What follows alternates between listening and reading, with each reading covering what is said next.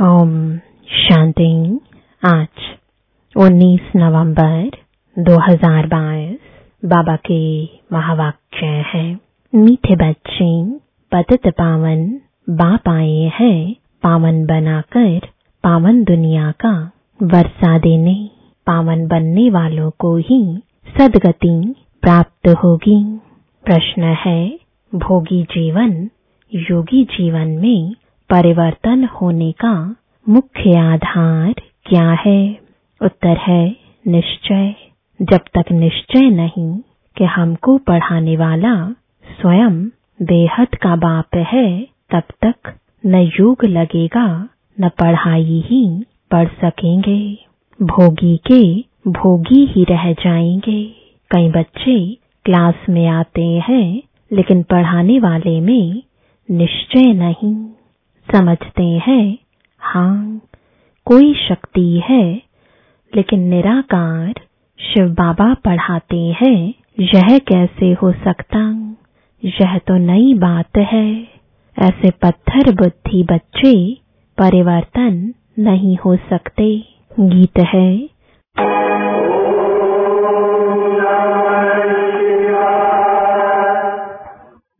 तुमात सहायक स्वामी सखा, तुम ही सबके रखवारे हो।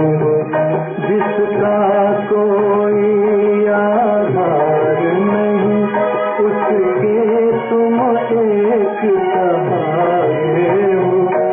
तुमात सहायक स्वामी सखा, तुम ही सबके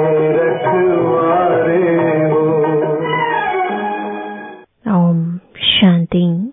बच्चे यह तो समझ गए हैं कि शिव बाबा हमको समझाते हैं।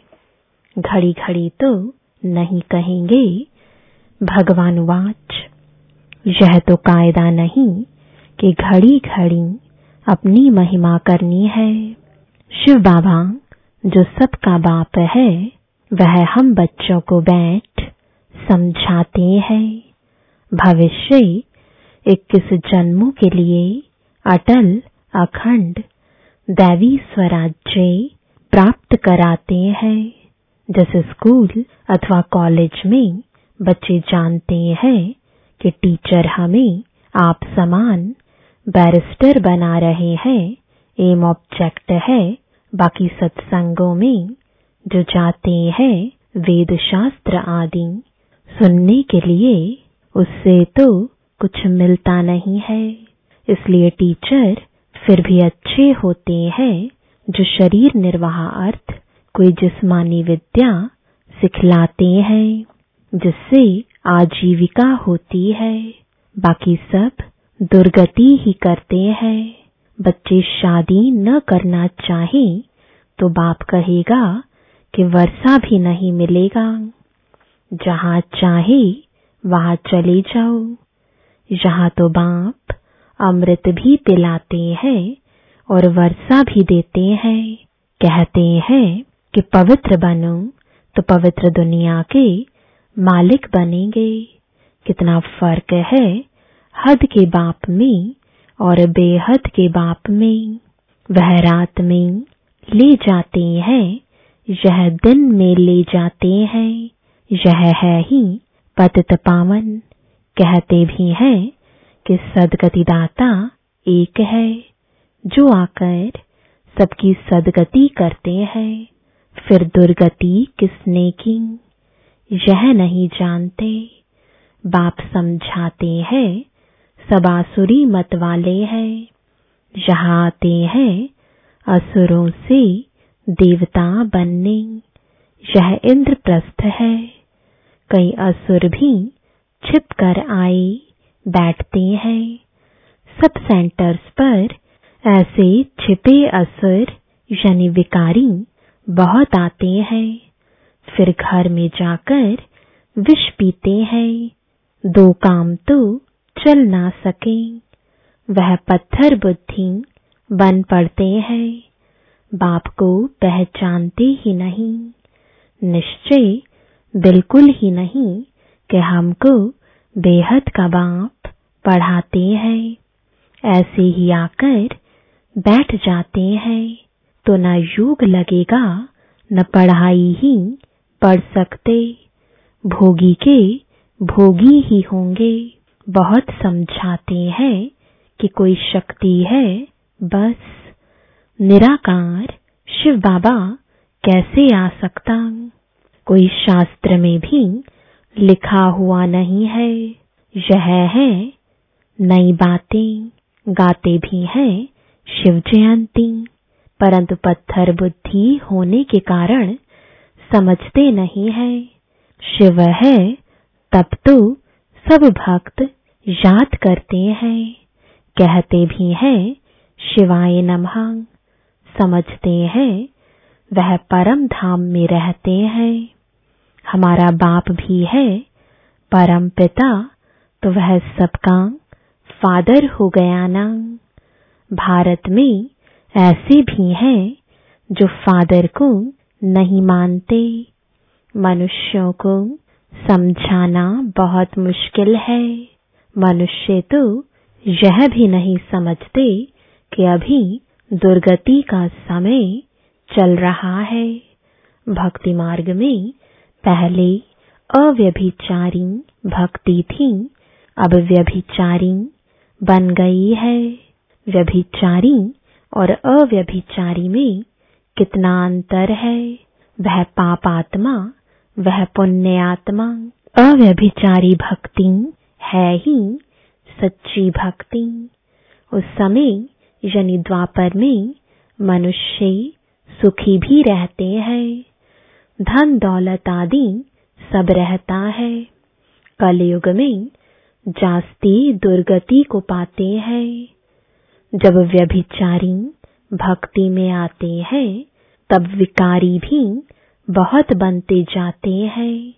दिन प्रतिदिन विकार भी जोर भरते जाते हैं।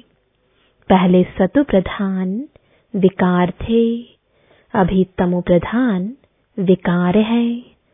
सब बिल्कुल ही तमो प्रधान है। घर घर में कितने झगड़े हैं। शिव बाबा बैठ बच्चों को समझाते हैं।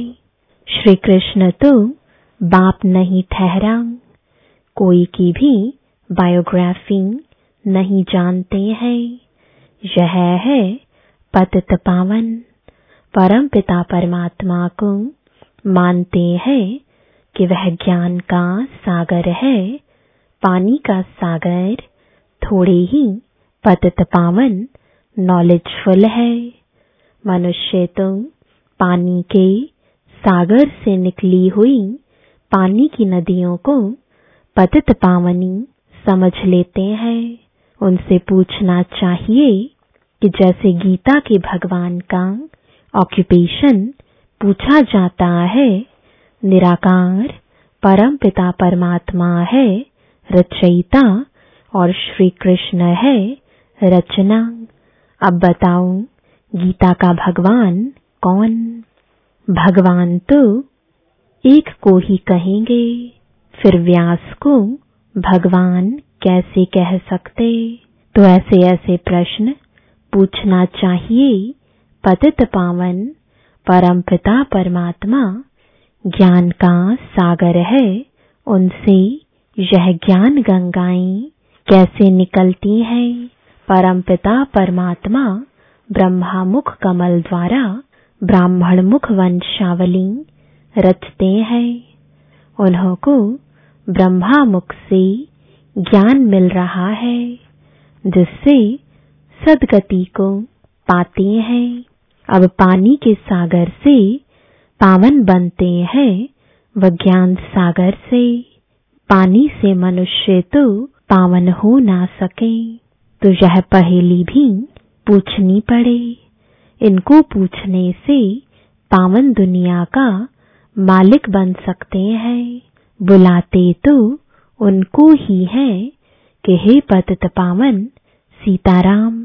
फिर गंगा में स्नान आदि करते हैं, तो यह पहेली भी ऐड करनी चाहिए। समय पर हर एक चीज शोभती है। जैसे वो गीता के भगवान वाली पहेली है, वैसे यह भी पहेली है। ख्याल चलते तो है ना, क्या ऐसी चीजें बनाई जो मनुष्य सदैव अपने पास यादगार रखें। अच्छी चीज होगी तो अपने पास रखेंगे, कागज आदि तो फेंक देते हैं। देवताओं की अच्छी चीज होगी तो वह फाड़ेंगे नहीं। सर्विस की प्रैक्टिस वालों का सारा दिन विचार सागर मंथन चलता रहेगा और काम करके दिखाएंगे। सिर्फ कहना नहीं है कि ऐसा करना चाहिए। यह किसको कहते हो? बाबा करेगा वह बच्चे करेंगे। बोलो कौन? बाप तो डायरेक्शन देते हैं। ऐसे अच्छे चित्र कैलेंडर छपाओ। त्रिमूर्ति शिव के कैलेंडर्स निकलने चाहिए। त्रिमूर्ति शिव जयंती कहना राइट है, सिर्फ शिव जयंती कहना रॉन्ग है। एक बच्चे की दिल है त्रिमूर्ति शिव जयंती का कैलेंडर बनावें, सो भी रंगीन। त्रिमूर्ति से समझानी अच्छी मिलती है। बाबा लॉकेट भी इसलिए बनवाते हैं कि उनसे अच्छा समझा सकते हैं। ब्रह्मा द्वारा शिव बाबा सदगति करते हैं, तो जो मेहनत करता है वही विष्णुपुरी का मालिक बनता है। बाकी जो ज्ञान नहीं लेते उनका विनाश हो जाता है। वह सजाएं भी खाते हैं, पद भी नहीं पाते। भगत भगवान को याद करते हैं, परंतु जब भगवान आते हैं तब कितने थोड़े उन्हें पहचान कर उनका बनते हैं। कोटों में कोई जो मुक्ति के लिए पुरुषार्थ करते हैं वह पद अच्छा पा नहीं सकेंगे, विकर्म विनाश नहीं होंगे। इसलिए साक्षात्कार कराया था। धर्म स्थापक भी आते हैं दृष्टि लेने। याद करते करते विकर्म विनाश करते जाएं तो पद ऊंचा पा सकते हैं। और धर्म वाले भी आएंगे, सो भी पिछाड़ी में जो बड़े होंगे। ऐसे नहीं कि अभी का पोप आएगा, नाना पहले नंबर का पोप जो अभी अंतिम जन्म में है वह आएगा। हिसाब है बड़ा भारी। अब यह कुंभ का मेला है। यह सब भक्ति मार्ग की सामग्री है। जब दुर्गति को पाने का पूरा ग्रहण लग जाता है तब बाप आकर 16 कला संपूर्ण बनाते हैं। ग्रहण को स्वदर्शन चक्र से निकाला जाता है। यह जो अपना गोला है उसमें नीचे लिखना चाहिए, यह है स्वदर्शन चक्र। यह बहुत अच्छी चीज है। यह ईश्वरीय कोट ऑफ आर्म्स है। यह तो ईश्वरीय बातें हैं। स्लाइड्स जो बना रहे हैं उनके लिए भी बाबा समझानी देते रहते हैं। अगर समझो वो मुरली न सुने तो डायरेक्शन अमल में ला ना सके। मुरली तो रोज पढ़नी चाहिए। सर्विस में जो है उनको एक्ट में आना चाहिए। त्रिमूर्ति का भी स्लाइड्स बनाते हैं, उनमें अक्षर बहुत अच्छे हैं। स्थापना और विनाश 2 गोले भी चाहिए। यह नर्क, यह स्वर्ग, यह आज का भारत और कल का भारत। बाप सेकंड में जीवन मुक्ति देने वाला बैठा है। बाप को पहचाना, निश्चय हुआ बस जीवन मुक्ति पाने का पुरुषार्थ चल पड़ता है।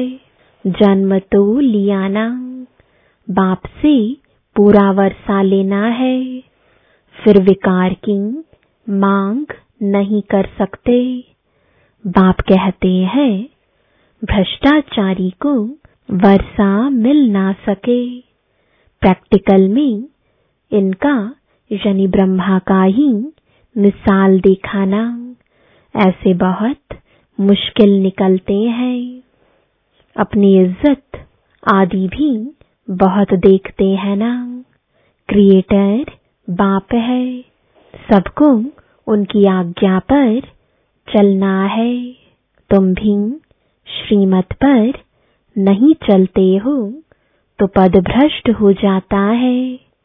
बाप कहते हैं इस ज्ञान मार्ग में नष्टो मोहा अच्छा चाहिए। बाबा की आज्ञा मिली हुई है। जो बच्चे आज्ञाकारी नहीं वह कपूत ठहरे, वह बच्चा नहीं। पवित्रता की आज्ञा तो अच्छी है ना। राजयोग तो बाप अभी सिखलाते हैं। मनुष्य तो बेचारे समझते नहीं। बच्चों में भी नंबरवार पुरुषार्थ अनुसार समझते हैं। बाप इतना डायरेक्शन देते हैं, कोई बच्चे मुश्किल करके दिखाते हैं। बाप कहते हैं त्रिमूर्ति का कैलेंडर बनाना है। सारा मदार है त्रिमूर्ति शिव के चित्र पर। लिखा हुआ है ब्रह्मा द्वारा स्थापना। जरूर शिव बाबा स्वर्ग की स्थापना करेंगे ना। कलयुग आसुरी राज्य का विनाश होगा। आसुरी राज्य में कितने ढेर है, दैवी राज्य में कितने थोड़े हैं। लिखा हुआ भी है कि अनेक धर्मों का विनाश, एक सत धर्म की स्थापना। बाप कहते हैं मैं कितना श्रृंगारता हूँ, फिर भी सुधरते नहीं है, उल्टा सुल्टा बोलते रहते हैं। यहाँ बाबा कहते हैं देह सहित जो कुछ है सब कुछ भूल माँ में कम याद करो। अपनी देह में भी न फंसो, किसकी देह में फंसने से गिर पड़ते हैं। जैसे मम्मा की देह से प्यार था तो मम्मा के जाने के बाद कितने मर गए, क्योंकि नाम रूप में फंसे हुए थे। बाप कितना कहते हैं कि देह अभिमानी मत बनो, माँ में कम याद करो। तुम इस ब्रह्मा के शरीर को भी याद नहीं करो। शरीर को याद करने से पूरा ज्ञान उठा नहीं सकते। देही अभिमानी बनने में बहुत मेहनत है। बाप की याद में रहना यह बहुत डिफिकल्ट है। ज्ञान तो बहुत अच्छा सुनाते हैं, योग में मुश्किल रहते हैं। जितना रुस्तम उतना माया के तूफान आएंगे। किसी न किसी के नाम रूप में फंस धोखा खा लेते हैं। इसमें बड़ी खबरदारी चाहिए। योग में ही बड़ी मेहनत है। नॉलेज तो सहज है, योग में ही घड़ी घड़ी भूल जाते हैं। इसलिए बाप कहते हैं विकर्माजीत कैसे बनेंगे। योग में रहो तो पाप भी नहीं होंगे, नहीं तो 100 गुणा हो जाता है। यहाँ तो खुद धर्मराज और बाप दोनों साथ हैं। इसलिए खुद कहते हैं कि बाप के आगे कोई पाप नहीं करना, नहीं तो 100 गुणा दंड पड़ जाएगा। योग से ही विकर्माजीत बनना है। स्वदर्शन चक्र को तो जानना सहज है। इस गोले के नीचे लिखना है चक्र, न कि चरखा। बाबा युक्तियां तो बहुत बतलाते हैं, बच्चों को एक्ट में आना है। अच्छा, मीठे मीठे सिकिलदे बच्चों प्रति माता पिता बाप दादा का याद प्यार और गुड मॉर्निंग। रूहानी बाप की रूहानी बच्चों को नमस्ते। रूहानी बच्चों की रूहानी बाप दादा को गुड मॉर्निंग और नमस्ते। धारणा के लिए मुख्य सार है, पहला, किसी भी देहधारी के नाम रूप में अटकना नहीं है, अपनी देह में भी नहीं फंसना है, इसमें बहुत खबरदारी रखनी है। दूसरा, ज्ञान मार्ग में नष्टो मोहा जरूर बनना है, पवित्रता की आज्ञा माननी है और दूसरों को भी पवित्र बनाने की युक्ति रचनी है। वरदान है, सर्व विकारों के अंश का भी त्याग कर संपूर्ण पवित्र बनने वाले नंबर 1 विजयी भव। संपूर्ण पवित्र वह है जिसमें अपवित्रता का अंश मात्र भी ना हो। पवित्रता ही ब्राह्मण जीवन की पर्सनैलिटी है। यह पर्सनैलिटी ही सेवा में सहज सफलता दिलाती है। लेकिन यदि एक भी विकार का अंश है तो दूसरे साथी भी उसके साथ जरूर होंगे। जैसे पवित्रता के साथ सुख शांति है, ऐसे अपवित्रता के साथ पांचों विकारों का गहरा संबंध है। इसलिए एक भी विकार का अंश ना रहे तब नंबर 1 विजयी बनेंगे। स्लोगन है, हिम्मत का एक कदम रखो तो 1000 गुना मदद मिल जाएगी। ओम शांति।